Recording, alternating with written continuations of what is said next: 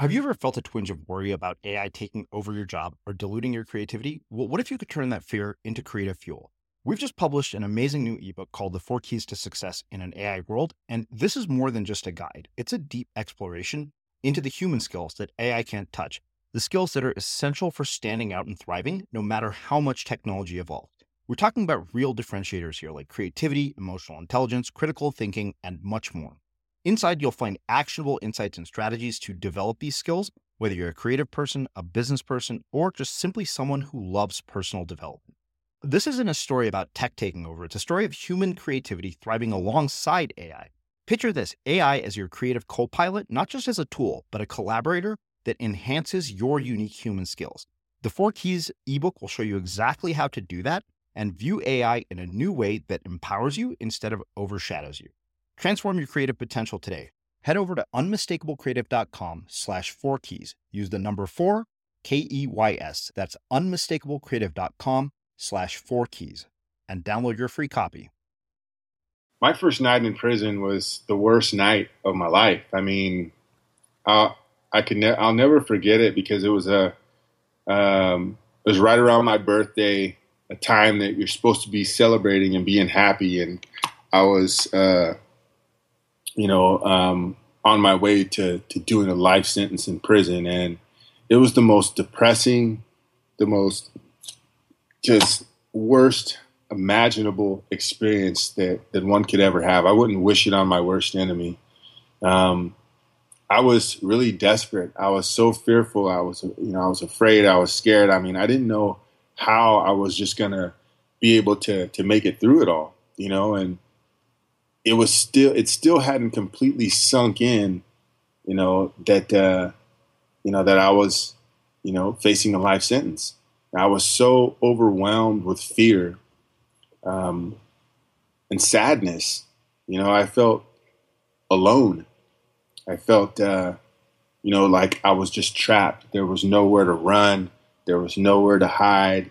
You can't go crying to mom and dad or whatever. Mom and dad can't help you. There's nobody that can help you.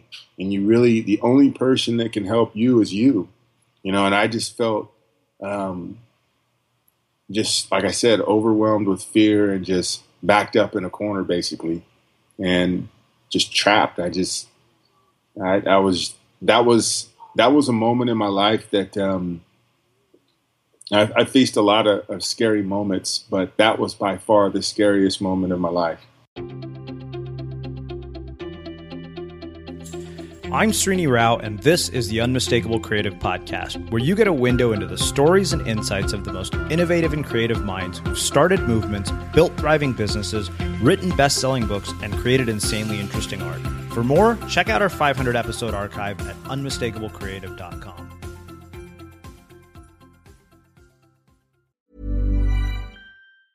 Mom deserves the best, and there's no better place to shop for Mother's Day than Whole Foods Market. They're your destination for unbeatable savings, from premium gifts to show-stopping flowers and irresistible desserts. Start by saving 33% with Prime on all body care and candles. Then get a 15-stem bunch of tulips for just $9.99 each with Prime. Round out Mom's menu with festive rosé, irresistible berry chantilly cake, and more special treats. Come celebrate Mother's Day at Whole Foods Market. A lot can happen in 3 years, like a chatbot may be your new best friend. But what won't change? Needing health insurance. United Healthcare Tri-Term Medical Plans, underwritten by Golden Rule Insurance Company, offer flexible, budget-friendly coverage that lasts nearly 3 years in some states. Learn more at uh1.com. Burrow is a furniture company known for timeless design and thoughtful construction, and free shipping, and that extends to their outdoor collection.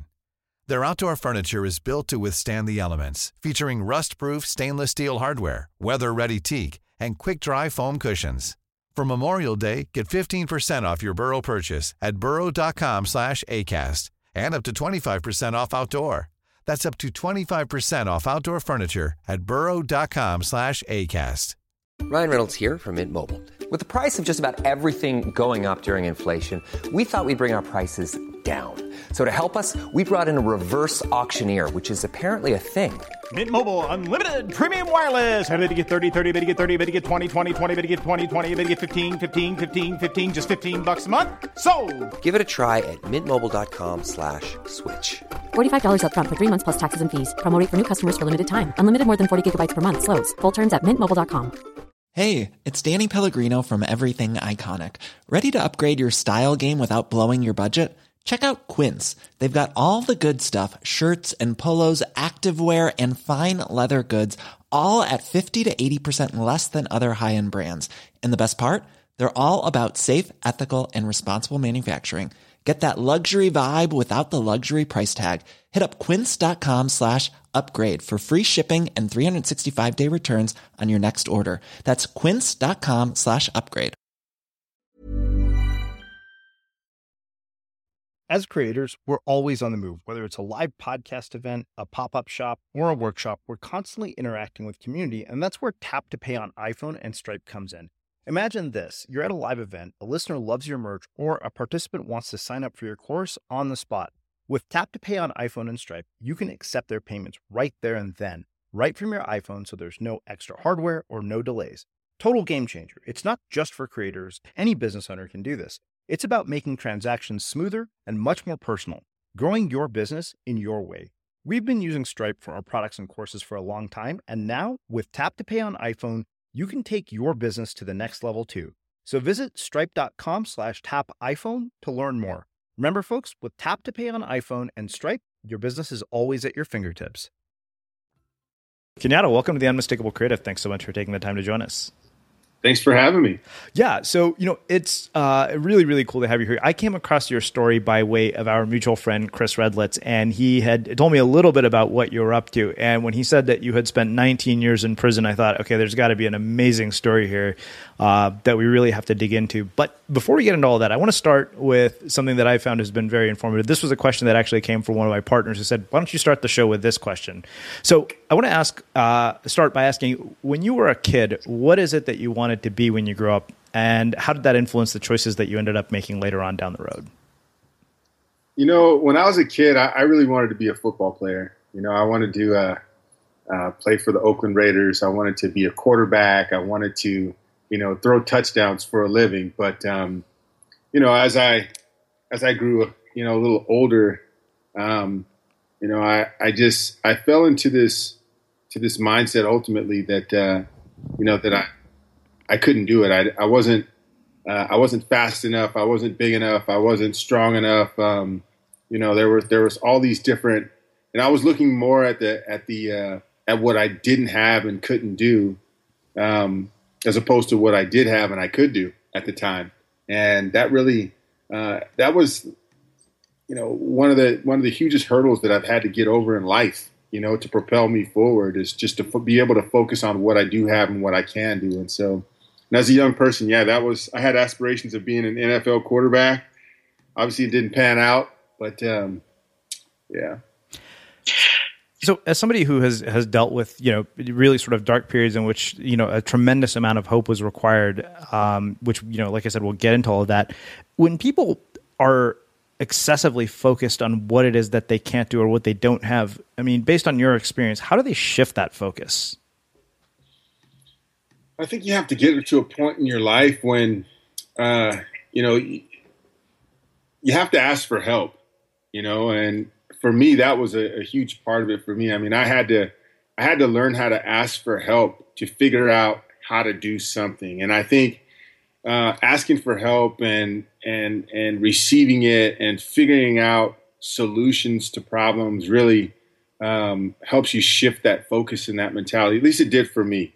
I don't know about other people, but it really did for me. And it really opened up my mind to a world of possibilities of what I did have and what I could do, as opposed to what I didn't have and couldn't do. So walk me through how you go from the desire to be an NFL football player to ending up in prison for 19 years. Like, what ultimately led you down that trajectory? I think for myself, growing up, I grew up without my father. My father divorced my mother when I was 6 months old.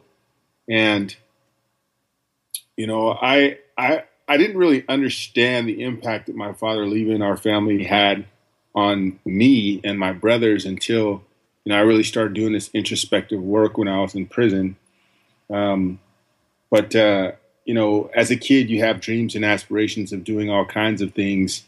And then when you're faced with, you have these traumatic events that happen in your life, and then it kind of stagnates your growth and your development. And, without being able to having a process in place to kind of deal with that trauma, then, this unresolved trauma comes out in different kinds of ways. And for me, having the traumatic experience of my father leaving me and my mom and my two brothers when I was young, and always having this deep seated feeling of wanting him to come back and not being able to get him to come back because my father left. He never, sent me a Christmas card, never got a phone call from him. I don't even remember the sound of his voice. To have this deep need for my father to be there, and then to feel helpless because I couldn't get him to come back, it made me start thinking that, maybe something was wrong with me. Maybe something was wrong with my mother or my brothers. There was something wrong with us that made him not want to come back. And so I grew up having this growing feeling that I was lacking something, that there was something wrong with me. And growing up as a little kid with that and not understanding how to process that, not understanding how to articulate that to somebody else, was really difficult, and that mindset, as it continued to grow into my teens, I lost track of the goals and the aspirations that I was really, that I wanted to achieve in life, like being a quarterback. I mean, those things fell to the wayside because I was so consumed with trying to find something to fill this void in my life that I had.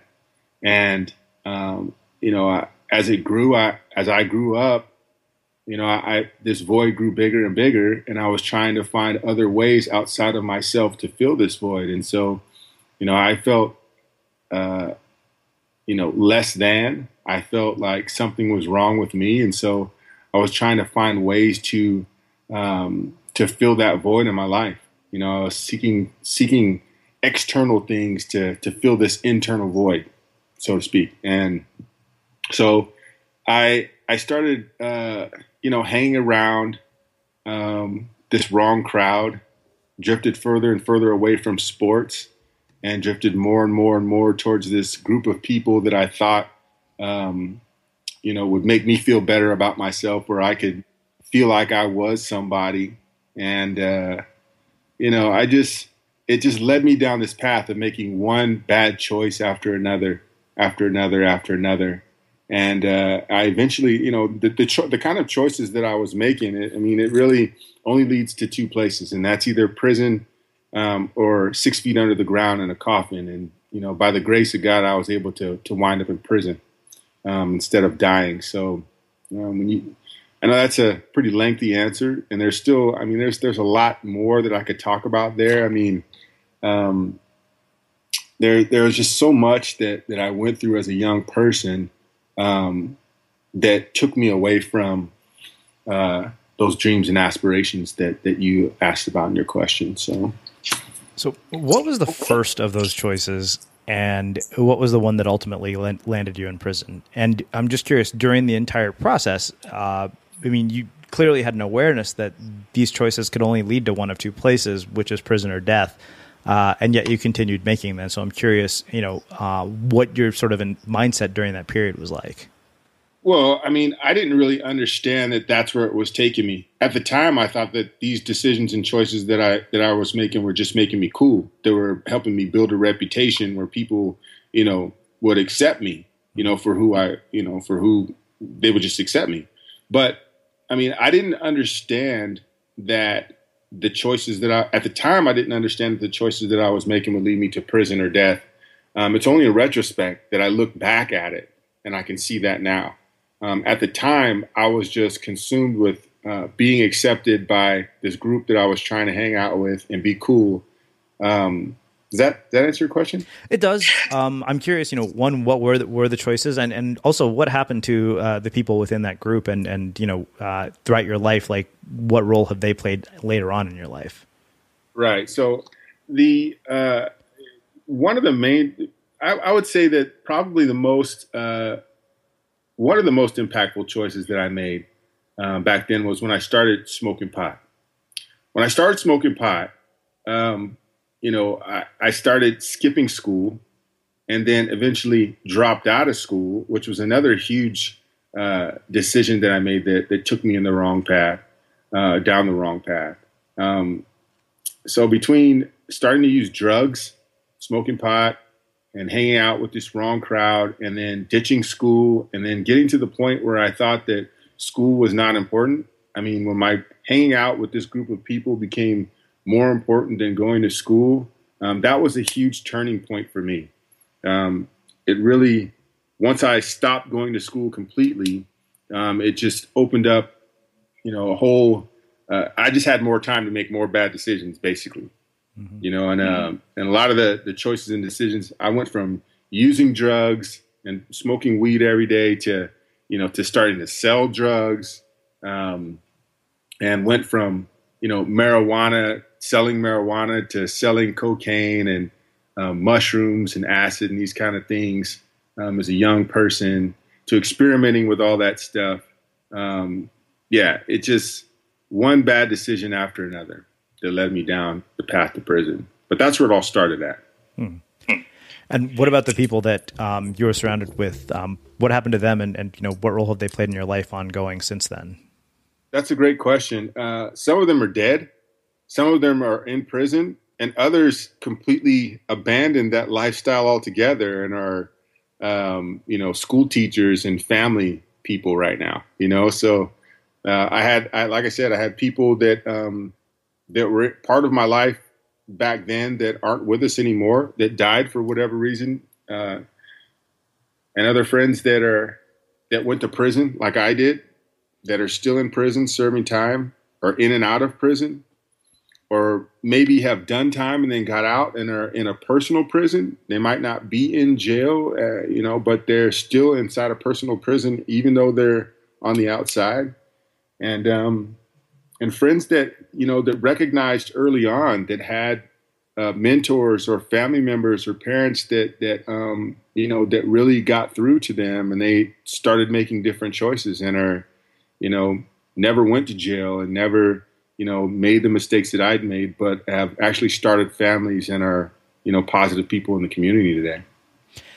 So, as somebody who sold drugs and actually spent time in our correctional system, I'm just curious, what are your views on things like the legalization of marijuana now that you've come out of this system? I have mixed feelings about that, because I feel like, on one hand, the war on drugs was just another tool that was used to incarcerate a ton of people, especially Black and brown people. There you have people that are, serving life sentences still under these mandatory minimums, federal mandatory minimums for, possession, sale of marijuana. And now you have, people that are making money off it legally right now. And so that doesn't sit well for me. I think that, drugs have a huge impact on kids' lives. And so I think that, the more that they're around and easily accessible, I think that, a lot of kids could wind up like I did. So, I don't necessarily agree with the legalization of marijuana. And I definitely don't agree with these mandatory minimum laws that they have out there for, people that are serving these, crazy sentences for, possession of a drug that people are walking around using freely now in certain states. So I think there's a lot of work to be done in that regard. And I definitely have, mixed emotions about it. You said earlier that because of the grace of God, you ended up in prison rather than dying. And, I think that's a really sort of interesting statement, because there are a lot of things that I'm not scared of. I think to me, nothing sounds more terrifying than the prospect of going to prison. Like I told a friend once, I think death sounds less terrifying to me. So, I mean, in a moment when you realize that you're about to spend this much time in prison, I mean, what goes through your mind in a moment like that? And how is it not just the most terrifying thing in the world? And how do you find hope in a moment like that when, you know, your whole life suddenly disappears before your eyes, which I realize is a big question. Yeah, well, I can tell you that, you know, both of those alternatives are like, you know, they're at the end of the line. I mean, it's, for me, you know, when I found myself, I never, you know, imagined myself being in prison. It wasn't something that, you know, I ever imagined for myself or ever thought about happening. Well, once I found myself there, you know, I never thought that I could make it through a life sentence or that I was the kind of person that could just make it through prison. But once I found myself there, especially with a life sentence, it was like, you know, I had, you know, two simple choices, either sink or swim, you know? And at the time I made a choice to swim, but it wasn't something that I did consciously. It was like, it was all about survival, really. You know, when your back is against the wall, you have to make, you know, tough choices. And for me, it wasn't even something that I thought about. I just responded to the situation in the only way that I knew how. And that was to fight for my life, you know? Today, you know, back then, you know, it was all about survival. But today, I mean, I look at it and I see, you know, my choice to really fight for my life as really a testament to the, you know, to the human spirit, to the resiliency that we have. I mean, even if we're facing a situation like that, I mean, we all have this, you know, inherent quality in us that will fight, self-preservation, you know, to survive. And, you know, once I,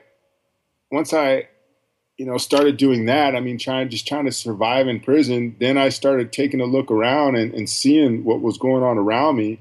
And I saw other people who had, you know, who had endured long periods of time. And I thought, you know, heck, if they can do it, then I can do it too. There's got to be something in here that could, you know, help me do that. And, you know, I think a huge part of it for me too, a motivating factor for me was that, you know, I didn't want to die in prison, man. I mean, I didn't want my legacy to be one of a thief or a convict or a prisoner, you know. I really wanted to do something different with my life. I just didn't want to spend the rest of my life in prison. And, you know, so I just started seeking out different ways to make it. And I just wanted to get out. I never wanted to spend the rest of my life in prison. I wasn't content with just playing cards all day and just accepting the fact that my life was just going to end inside prison. I just didn't want to go out like that. And so once I just made up my mind to start, you know, moving towards that light at the end of the tunnel, and I saw that, I never lost sight of that, even though with a life sentence, I didn't know when I was going to get out. But, you know, once I saw that light at the end of the tunnel, that just became my guiding light, so to speak. And I just started doing everything that I could to achieve my goal of getting out one day. And it was really, really, it was a tough thing. I mean, you know, being in prison is a really violent place. It's a really desperate place. It's everything that you see on TV and so much more. You know, there's so much more to it. One of the things that really helped me maintain hope and my maintain sight of that light at the end of the tunnel was, you know, I used to do these like exercises every day, first unconsciously, and then I started, you know, really focusing in on doing it. But it was, you know, I used to just envision myself every day at count time. They have this thing called count every day inside prison where they count every single person. And in California, it's at 4:00. It's a mandatory count where every single prison counts every single prisoner, and all these numbers are sent to some place in Sacramento, and they confirm that everybody's where they're supposed to be inside. And during count time, I used to lay on my bunk or be wherever I was at and, just close my eyes and envision myself leaving prison. I used to envision myself, interacting in the world and being, a good person, the person that I wanted to be.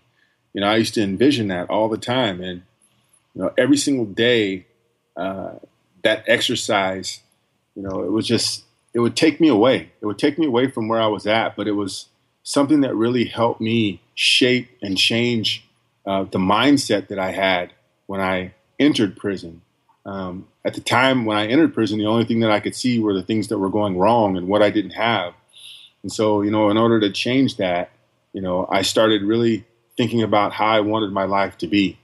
And, over the years, that mindset, doing that, it helped me, develop a mindset that transcended not only the prison walls, but, the walls that I had created in my own mind.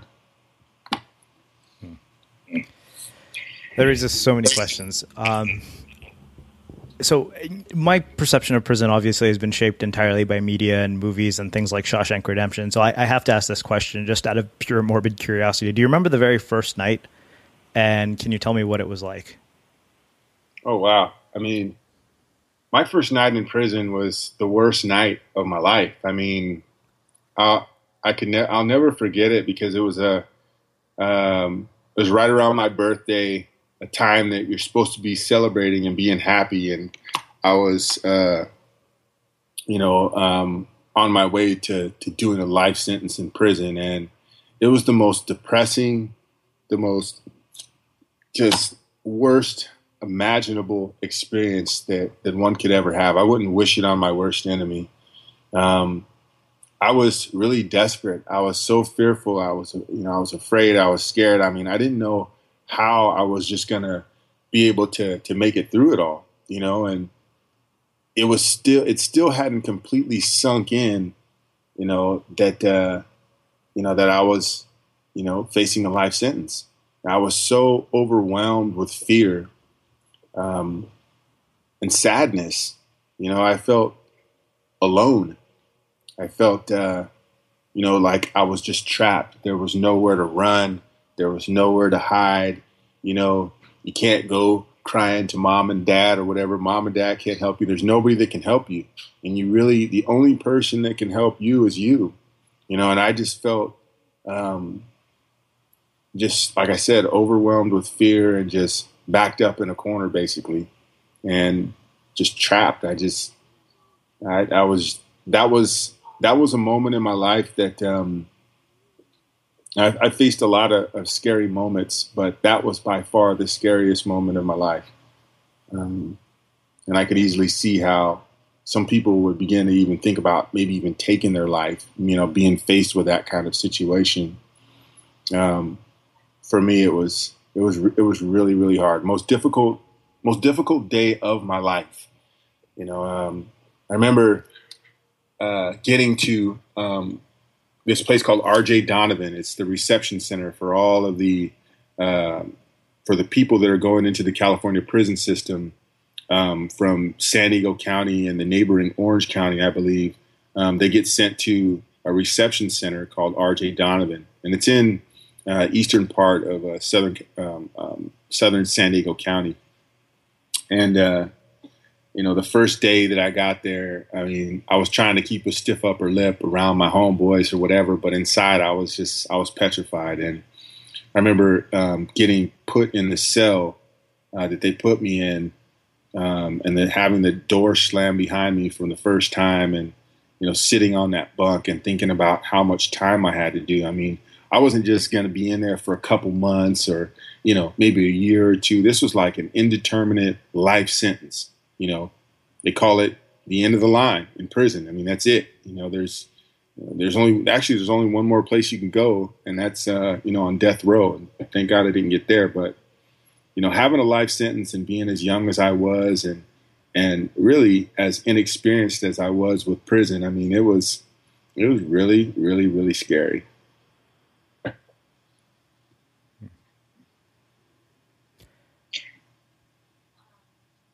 I mean, I wish that I could. And I wrote a piece about it. It's on Quora that really probably gives a better description of what I described right now. But it was just thinking about it right now. It just put chills on my arm just thinking about it, and I'm just so thankful that I'm not there anymore. But I met a lot of people while I was going through that period of time right there, leading up to my first day, and then after that first day, a lot of people that were experiencing the same thing. I remember this one guy that I talked to, and this guy ended up getting victimized really bad because he showed, his true emotion at the time. There were guys this guy actually just came down to the day room and just started crying, in front of everybody. And there were people who saw him start crying and that eventually, preyed on that weakness or, his vulnerability. I won't say weakness, but vulnerability. And, ended up, taking this guy and just, really just abusing him to the point where, and I never saw him again. He tried to commit suicide. I never saw him again, but really horrible experience. And, seeing that, really let me know that, hey, this is the kind of environment where you really can't show how you feel. So just imagine having all that fear inside of you, but not having anyone to talk to about it. And every time that you come to the yard, I mean, you have to have like a good poker face, a stone face. You can't come out to the yard and just start breaking down crying. You can't do that. So just imagine having all this going on inside of you and having to keep it in. No one to talk to, no one to really share how you're feeling. That made it even 10 times harder. Ready to pop the question? The jewelers at BlueNile.com have got sparkle down to a science with beautiful lab-grown diamonds worthy of your most brilliant moments. Their lab-grown diamonds are independently graded and guaranteed identical to natural diamonds, and they're ready to ship to your door. Go to BlueNile.com and use promo code LISTEN to get $50 off your purchase of $500 or more. That's code LISTEN at BlueNile.com for $50 off. BlueNile.com, code LISTEN. Hey, I'm Ryan Reynolds. At Mint Mobile, we like to do the opposite of what Big Wireless does. They charge you a lot, we charge you a little. So naturally, when they announced they'd be raising their prices due to inflation, we decided to deflate our prices due to not hating you. That's right. We're cutting the price of Mint Unlimited from $30 a month to just $15 a month. Give it a try at mintmobile.com/switch. $45 up front for 3 months plus taxes and fees. Promo rate for new customers for limited time. Unlimited more than 40 gigabytes per month. Slows full terms at mintmobile.com.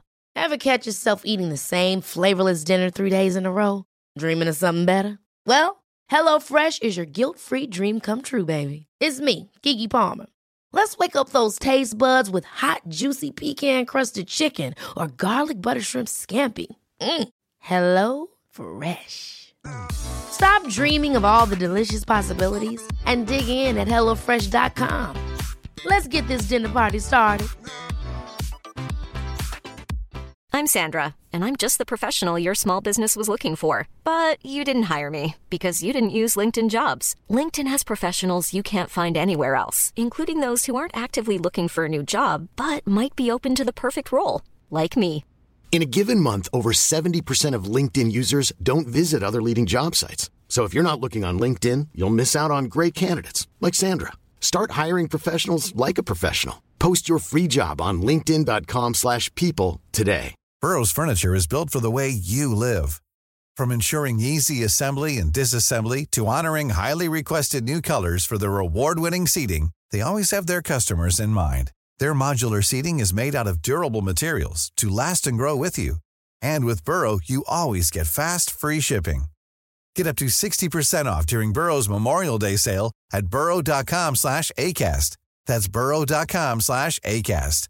burrow.com/ACAST. Planning for your next trip?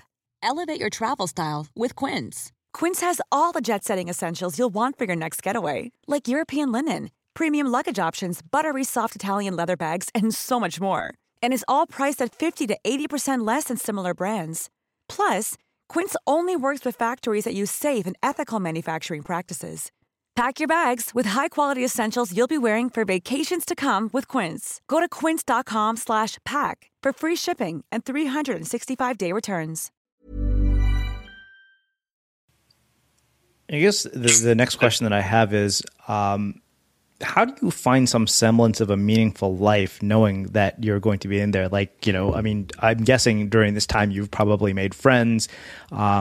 I am just so curious, one, how do you find some semblance of a meaningful life? Two, I mean, I think for us, at least those of us listening, what we've seen are things that you've described, like excessive violence, which that to me, I think is the most terrifying thing, because I'm a small dude. I feel like I would get killed within a few days. Somebody would just beat the shit out of me and it would be over. That to me, I think is the thing I'd fear the most. But the bigger question is, how do you find semblance of a meaningful life? And then, what is a typical day like? What do we not know about the typical day of somebody who is in a situation like the one that you were in? Well, in prison, you really have a lot of time to think. Think about not only the crimes that you committed, but your life. I was facing a life sentence. I was 25 years old at the time. For probably the first 5 or 6 years, I was in really deep denial about the role that I played in getting myself there. But once I got through that denial, then it was really all about taking accountability and responsibility for what I had done. And then when I started thinking about, the victims that I created, I've always felt like I'm a good person. I didn't show it all the time with my actions. But once I got to that point where I accepted, the harm that I had created in my community and the victims that I created with the crimes that I committed, then it became all about, how do I make amends? Even if I never get out of prison, I want people to know, at least in here, in the community that I live in, that I was a changed person. So I started just seeking out different ways that I could add value to my community and make amends by helping other people so that they could potentially turn their lives around and not commit more crimes and not create more victims. Because the reality of it is I couldn't go back and put the gun back in my pocket and, take away the robbery that I committed. I couldn't do that. Those people were traumatized for the rest of their life by the crime that I had committed against them. What I could do, though, was do the work on myself to ensure that, A, I never commit a crime like that again, and B, take what I've learned and help other people so that they don't go out and commit those crimes, And so I found peace in that. I found freedom in that. I found, even inside prison, if I never would have gotten out of prison, I knew in my heart of hearts that I was a changed man. And so I lived that out every day on the prison yard. That's what helped me. That's what helped keep me moving forward, is because I knew that I had changed, and I knew that that the work that I was doing was helping other people as well. And so that's the first part of your question. The second part was, I'm sorry. Second part was, what is a typical day in the life of a San Quentin inmate like? Like, what are the things that we don't know? Because like I said, I think all we get exposed to is sort of the violence and, what we see on TV shows like Lockup. Right. Well, I can tell you right now that there is a really, really large percent of the population at San Quentin that are engaged in that same process that I just described to you. So many of those guys there are doing the work that's necessary. They're not in prison just to get out. They're actually in there working on themselves, taking college courses, getting educated, becoming new people, so that when they do get released, they're able to be, assets to themselves and their families and their community, as opposed to being a detriment to the community. I personally know hundreds of guys that are at San Quentin right now that are involved in all the same programs that I took that helped me turn my life around. So a typical day for me, what it looked like, I would get up in the morning and, get ready for breakfast. I'd, leave my cell in the morning, and I had a job as a peer health educator.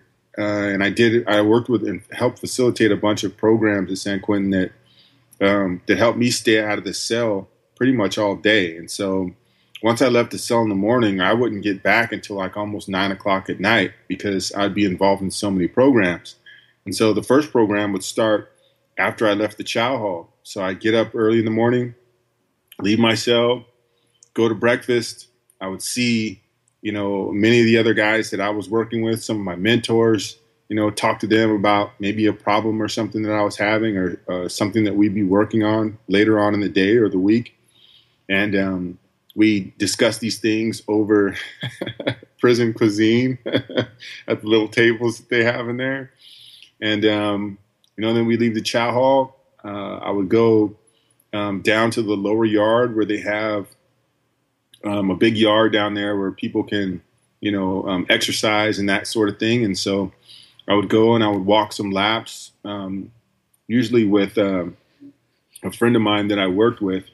And we would discuss, the different programs that we were going to, the different parts of the program that we were going to facilitate for the day.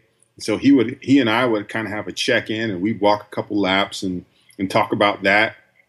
And then I would get some exercise in. I was, big on exercise on the inside. So, I would do pull-ups and dips and push-ups and, run laps and that sort of thing. And then go back to my cell, kind of clean up, and then go down to work. My job started at 9 a.m. So by the time 9 a.m. came around, I had already accomplished a lot of things. And that was something that was really big for me too, that helped me keep hope alive too, was that I was actually doing things that were productive. I think for a long time, I felt guilty about, not living up to my potential, in life. And so every single day, I had tasks that, that I would want to complete. And, exercise was a huge part of that, keeping me focused. And so I would do all those things before 9 o'clock. And once 9 o'clock came, I would report to my job. And my job at San Quentin was a peer health educator. And so I used to work for an organization called Centerforce. And Centerforce was a services provider at San Quentin. They're a nonprofit organization that really focuses on bringing families together and focusing on health and wellness. And one of the programs that I got involved in with them was their peer health education program. And peer health was really designed to help us as individuals learn more about our health and what we could do to stay healthy on the inside. And then it was like a peer-led program where other guys that were inside with you would teach you this stuff. And then the idea was each one teach one. So I could be a peer health educator and just walk around the yard and, if health issues came up. I mean, for example, there were a lot of questions about HIV and how HIV was passed around. And what the peer health education program helped do was debunk a lot of the myths that were out about how these viruses and diseases were transmitted between one another. And so the peer health education program helped, provide a lot of answers to these questions. And so I went through the initial training, and then I actually got offered a job to be an official peer health educator on the yard. And so we used to facilitate this program where guys would sign up for these health education classes, and they would come down. And one of my responsibilities was facilitating and teaching these classes to help guys learn more about their health and connect them to health resources once they got out of prison. And so we used to give these presentations about hepatitis. Inside prison, tattooing and intravenous drug use is kind of prevalent. And so, one of the things that, and the prison has a position of abstinence. They say, don't use drugs. That's just their approach. Don't use drugs. Don't do this. Don't do that. But the reality of it is that people do use drugs. And if people are going to use drugs, then how can we help them not spread HIV or hepatitis C inside prison. And so one of the things that we used to do was take these guys through a curriculum and a course that would help them understand how to be safe. Instead of saying don't have sex, how to have safe sex. Instead of saying don't use drugs, how can you use drugs in a way that doesn't spread HIV or hepatitis C? And so we would take them through these different steps of, how to be safe and how to eventually get off drugs if that's something that they were ready to do. So I would facilitate these classes from 9 o'clock in the morning till about 2 o'clock in the afternoon. And then, once I got off work, I normally would report to another program that I was involved in. One of the programs being the Last Mile. Another program that I was involved in was the Prison University Project. I was in college. They have college courses there. So I would report to, whatever class I had that day, report to that. And then 4 o'clock would come around and I'd go back to my cell and do my meditation and visualization practices that I would do there. Then at about 5 o'clock, count would clear normally right around that time. And then I would go to dinner. They would have chow. So sometimes I would go to the chow hall. Sometimes I would just make food in the cell and eat food there. And then around 6 o'clock, I would report to more classes. And so they would have college classes at night. The Last Mile was at night. So I would go to the Last Mile and do that from 6 until about 8:45, where I had to go back to my cell for another count. And then that's when they would have lockup. That's when everybody would report to their cells at around 9, and it would be lights out. And, I would normally just watch the news, watch what was going on. One of the things that, that most prisoners feel is this really deep-seated desire to stay connected to the outside world in some form or fashion. And, probably the most popular way that people do that is through television. And so we're allowed to buy televisions on the inside. If you have someone that can afford to send you some money to buy a TV, then you buy the TV through this package program that they have there. You receive a package that has a TV in it. You set it up in your cell, and then you have TV there. And so one of the things that I would do at night would be to watch the news, catch up on current events, politics, what was going on in the Bay Area. Since I was in San Quentin, we got local news channels there, so we would stay up on the latest current events that were happening. And then around 10:30 or so, 10:30, 11, I would go to sleep, and that would be it. Next day I'd wake up and do it all over again.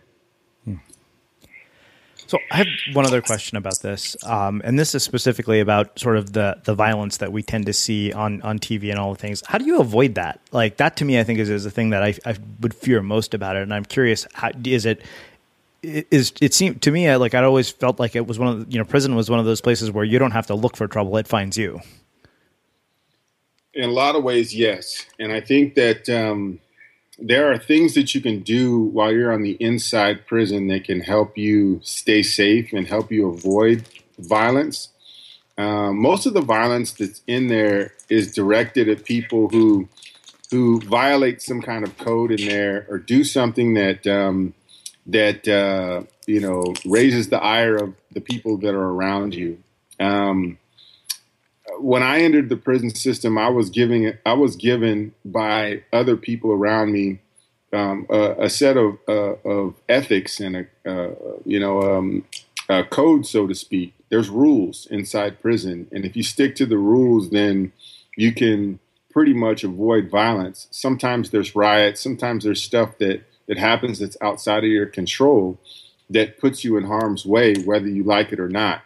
Prison is a very racially charged environment. And so if you're black, then you stick with blacks. If you're white, you stick with whites. If you're Hispanic, you stick with your group. For the most part, I think that So here's a couple of the rules that I stuck to that helped pretty much keep me safe the time that I was there.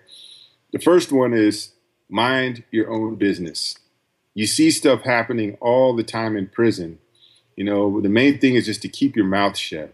You don't talk about other people's business. You don't talk to the cops. That's another rule about what you've seen.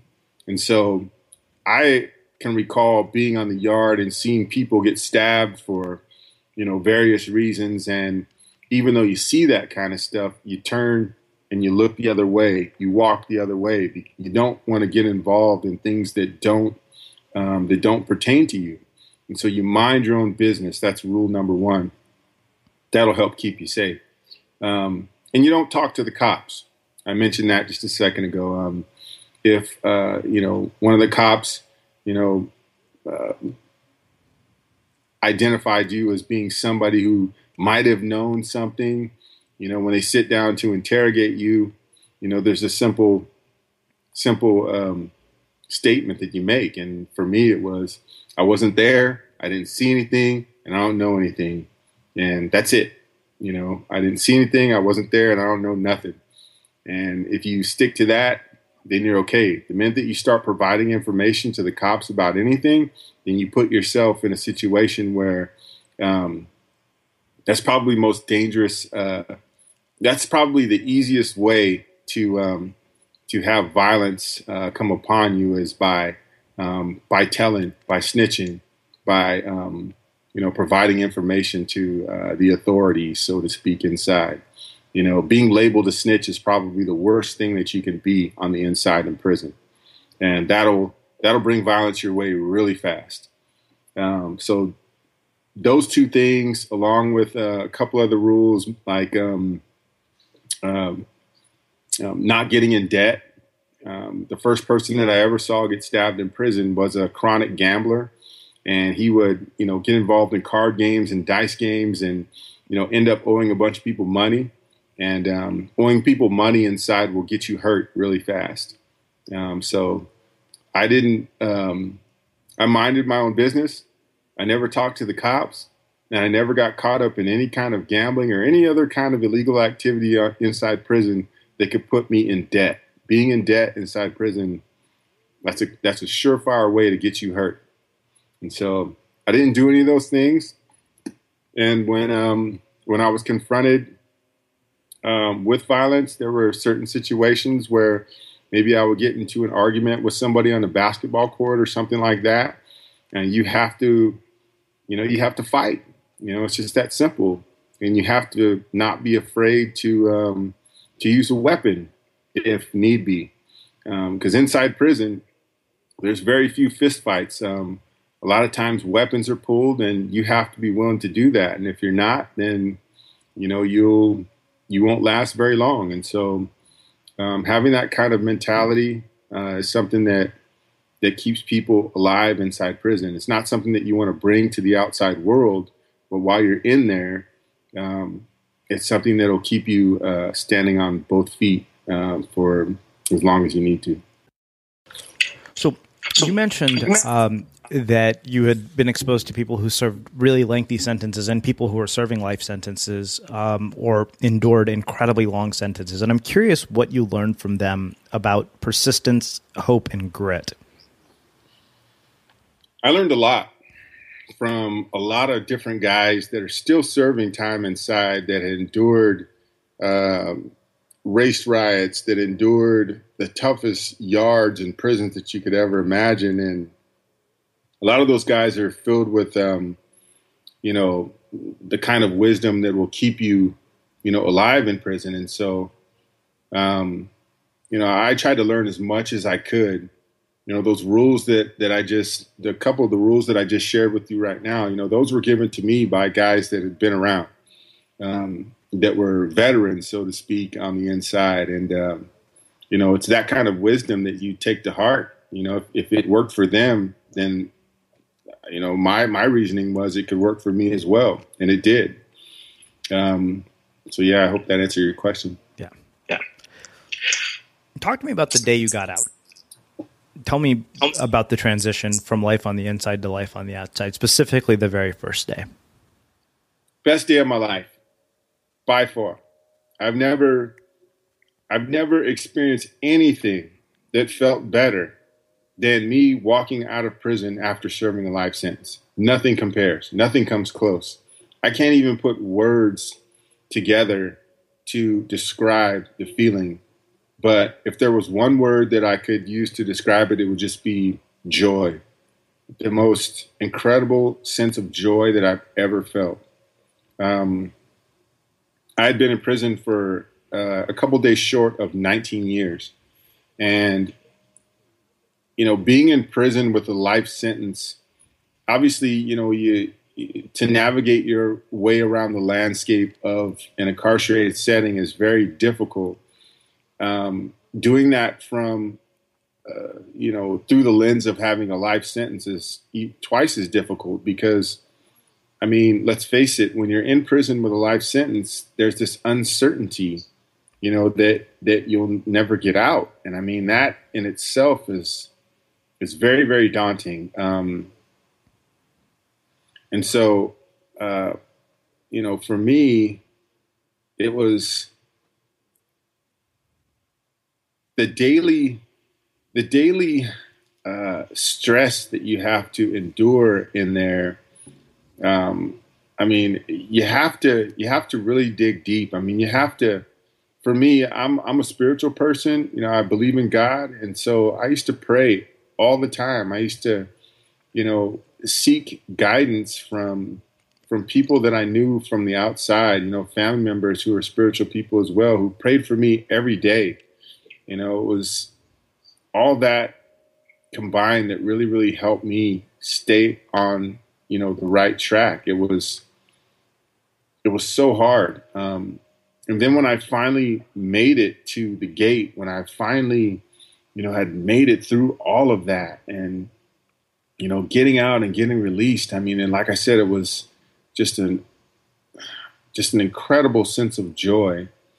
Transitioning to the outside world was, it wasn't as difficult for me as it might have been for other people because I had done so much, thinking about what I wanted to do once I got out and how I wanted to live my life so that, when I was finally here, it didn't seem foreign to me because I had thought about it. I thought about what it was going to feel like to, get on BART for the first time and take BART. And, I thought about these kind of things, situations, what it's going to be like to go to the grocery store and finally have the ability to choose what I want to eat. I thought about that. And I thought about it so much that once I was actually here doing it, it felt like second nature to me. So it really wasn't that tough for me to do. It really wasn't that big of a deal for me. I didn't, it just felt natural. And obviously I had a ton of support in that as well too. I wasn't by myself. I had created this support system for myself when I was on the inside so that when I did get out, if I had a question or if I, was feeling uncertain about something else, then I had somebody that was a phone call away that I could talk to about what I was going through to help me solve those minor problems that I was having. And that was super important for me. And I think it's super important for anyone that's leaving the incarcerated setting for any amount of time, is to have that support system for you to help you. Like I said, I had a support system for myself. The last mile has been a huge part of that. Chris Redlitz has been somebody that has been, both he and Beverly and the other graduates of the last mile have been there for me to help guide me, through, whatever I might be going through out here. So that's been a huge part of my successful reentry. And it's something that I try to share with other graduates of the last mile and other guys that I know that have gotten out that aren't even part of the last mile, but might need, support too. It's a big deal. It really, really is.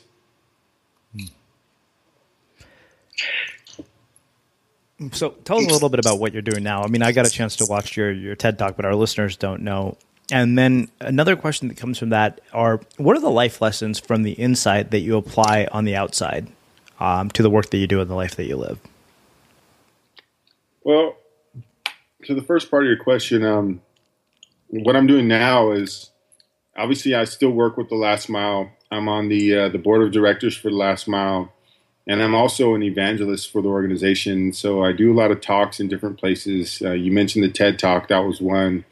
I've done a number of different talks at different places to share not only my experience, but what we're doing with the Last Mile and how it's helping people now and how we think it can help people in the future.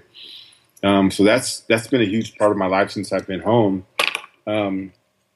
I work at a technology campus called Rocket Space, which is, in essence, really like a hotel for tech startups. We provide an ecosystem for startup companies to help them grow their companies and become successful.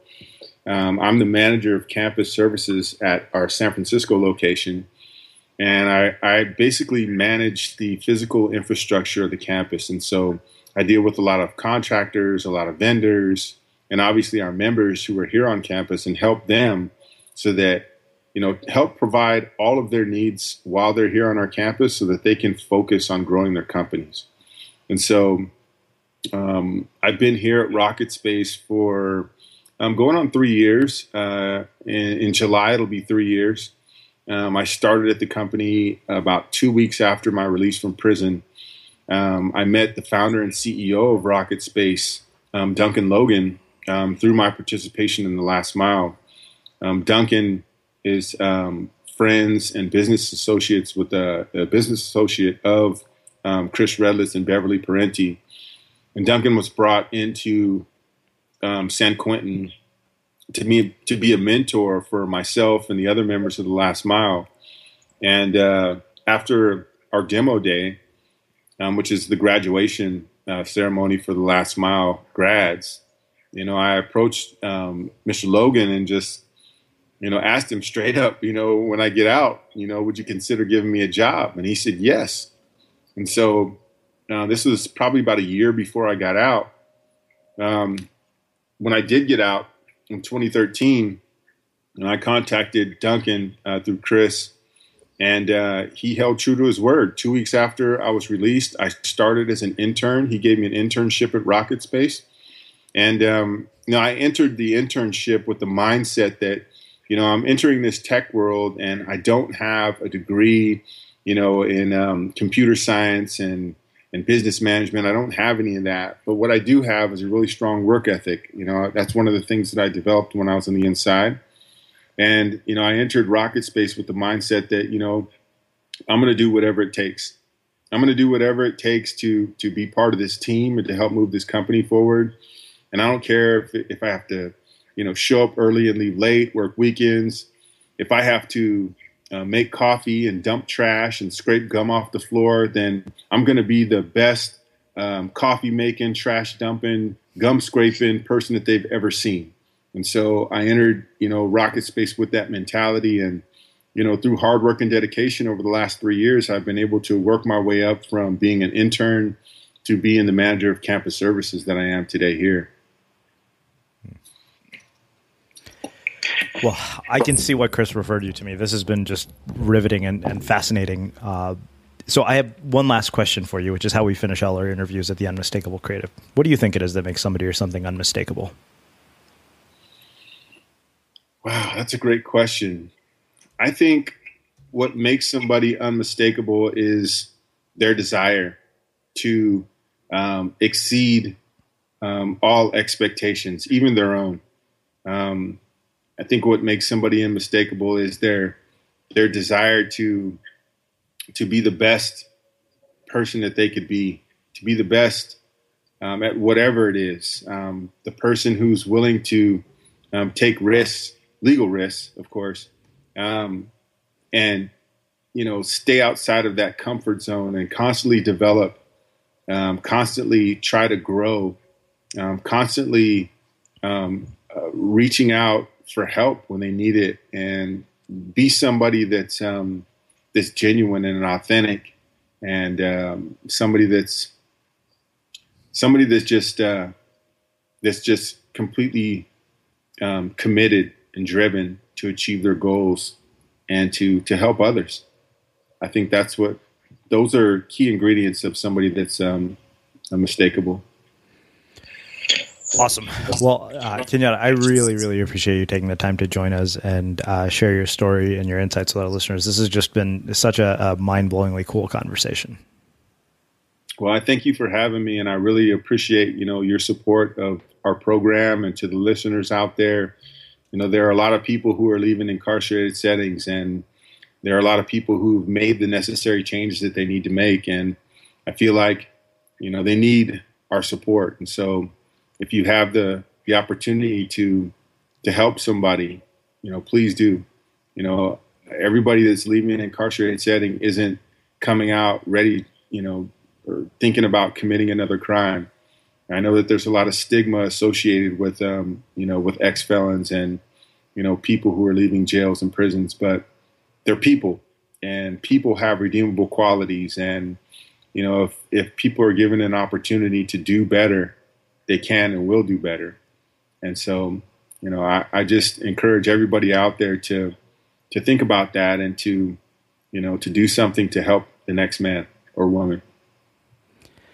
Well, I think that makes a really just fitting and poetic way to wrap up our conversation. And for everybody listening, we will wrap the show with that. Next time on The Unmistakable Creative. Support is one of the big, in my courses on leadership, support is as a leader, that's one of the most valuable things you can provide for people. And I know you're talking about being on the receiving end of support, but for me, what I can do for myself and my students and my clients is to be able to give them the ability to support people more effectively. And when you support someone, the loyalty that you get, the appreciation that you get, the dedication that you get is so great. And so many people think of leadership as like, you telling people what to do, and they don't realize how much work support takes. But also, it's not just work, meaning like you burning calories or burning the midnight oil. But I mean, like, you have to put the other person's interest before your own. You have to figure out what is hard for them, what's easy for them. You have to empathize with them. You have to have compassion. And if you do that effectively, then you never have to worry about micromanaging, because it doesn't happen if you do it effectively. Professor, author, and entrepreneur Josh Spodek joins us to talk about the art of hustling. Hey, it's Danny Pellegrino from Everything Iconic. Ready to upgrade your style game without blowing your budget? Check out Quince. They've got all the good stuff, shirts and polos, activewear, and fine leather goods, all at 50 to 80% less than other high-end brands. And the best part? They're all about safe, ethical, and responsible manufacturing. Get that luxury vibe without the luxury price tag. Hit up quince.com/upgrade for free shipping and 365-day returns on your next order. That's quince.com/upgrade. Hi, I'm Daniel, founder of Pretty Litter. Cats and cat owners deserve better than any old-fashioned litter. That's why I teamed up with scientists and veterinarians to create Pretty Litter. Its innovative crystal formula has superior odor control and weighs up to 80% less than clay litter. Pretty Litter even monitors health by changing colors to help detect early signs of potential illness. It's the world's smartest kitty litter. Go to prettylitter.com and use code ACAST for 20% off your first order and a free cat toy. Terms and conditions apply. See site for details. Hold up. What was that? Boring. No flavor. That was as bad as those leftovers you ate all week. Keke Palmer here, and it's time to say hello to something fresh and guilt-free. Hello Fresh. Jazz up dinner with pecan-crusted chicken or garlic butter shrimp scampi. Now that's music to my mouth. Hello Fresh. Let's get this dinner party started. Discover all the delicious possibilities at hellofresh.com. Hey, it's Paige DeSorbo from Giggly Squad. High quality fashion without the price tag. Say hello to Quince. I'm snagging high-end essentials like cozy cashmere sweaters, sleek leather jackets, fine jewelry, and so much more. With Quince being 50 to 80% less than similar brands. And they partner with factories that prioritize safe, ethical, and responsible manufacturing. I love that. Luxury quality within reach. Go to quince.com/style to get free shipping and 365-day returns on your next order. Quince.com/style. Mom deserves the best, and there's no better place to shop for Mother's Day than Whole Foods Market. They're your destination for unbeatable savings, from premium gifts to show-stopping flowers and irresistible desserts. Start by saving 33% with Prime on all body care and candles. Then get a 15-stem bunch of tulips for just $9.99 each with Prime. Round out Mom's menu with festive rosé, irresistible berry chantilly cake, and more special treats. Come celebrate Mother's Day at Whole Foods Market. Imagine the softest sheets you've ever felt. Now imagine them getting even softer over time. That's what you'll feel with Boll & Branch's organic cotton sheets. In a recent customer survey, 96% replied that Boll & Branch sheets get softer with every wash. Start getting your best night's sleep in these sheets that get softer and softer for years to come. Try their sheets with a 30-night guarantee. Plus, get 15% off your first order at bollandbranch.com. Code BUTTERY. Exclusions apply. See site for details. Have you ever felt a twinge of worry about AI taking over your job or diluting your creativity? Well, what if you could turn that fear into creative fuel? We've just published an amazing new ebook called The 4 Keys to Success in an AI World, and this is more than just a guide. It's a deep exploration into the human skills that AI can't touch, the skills that are essential for standing out and thriving, no matter how much technology evolved. We're talking about real differentiators here, like creativity, emotional intelligence, critical thinking, and much more. Inside, you'll find actionable insights and strategies to develop these skills, whether you're a creative person, a business person, or just simply someone who loves personal development.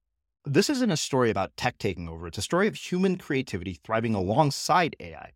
Picture this, AI as your creative co-pilot, not just as a tool, but a collaborator that enhances your unique human skills. The 4 Keys ebook will show you exactly how to do that and view AI in a new way that empowers you instead of overshadows you. Transform your creative potential today. Head over to unmistakablecreative.com/4keys. Use the number 4, KEYS. That's unmistakablecreative.com/4keys and download your free copy.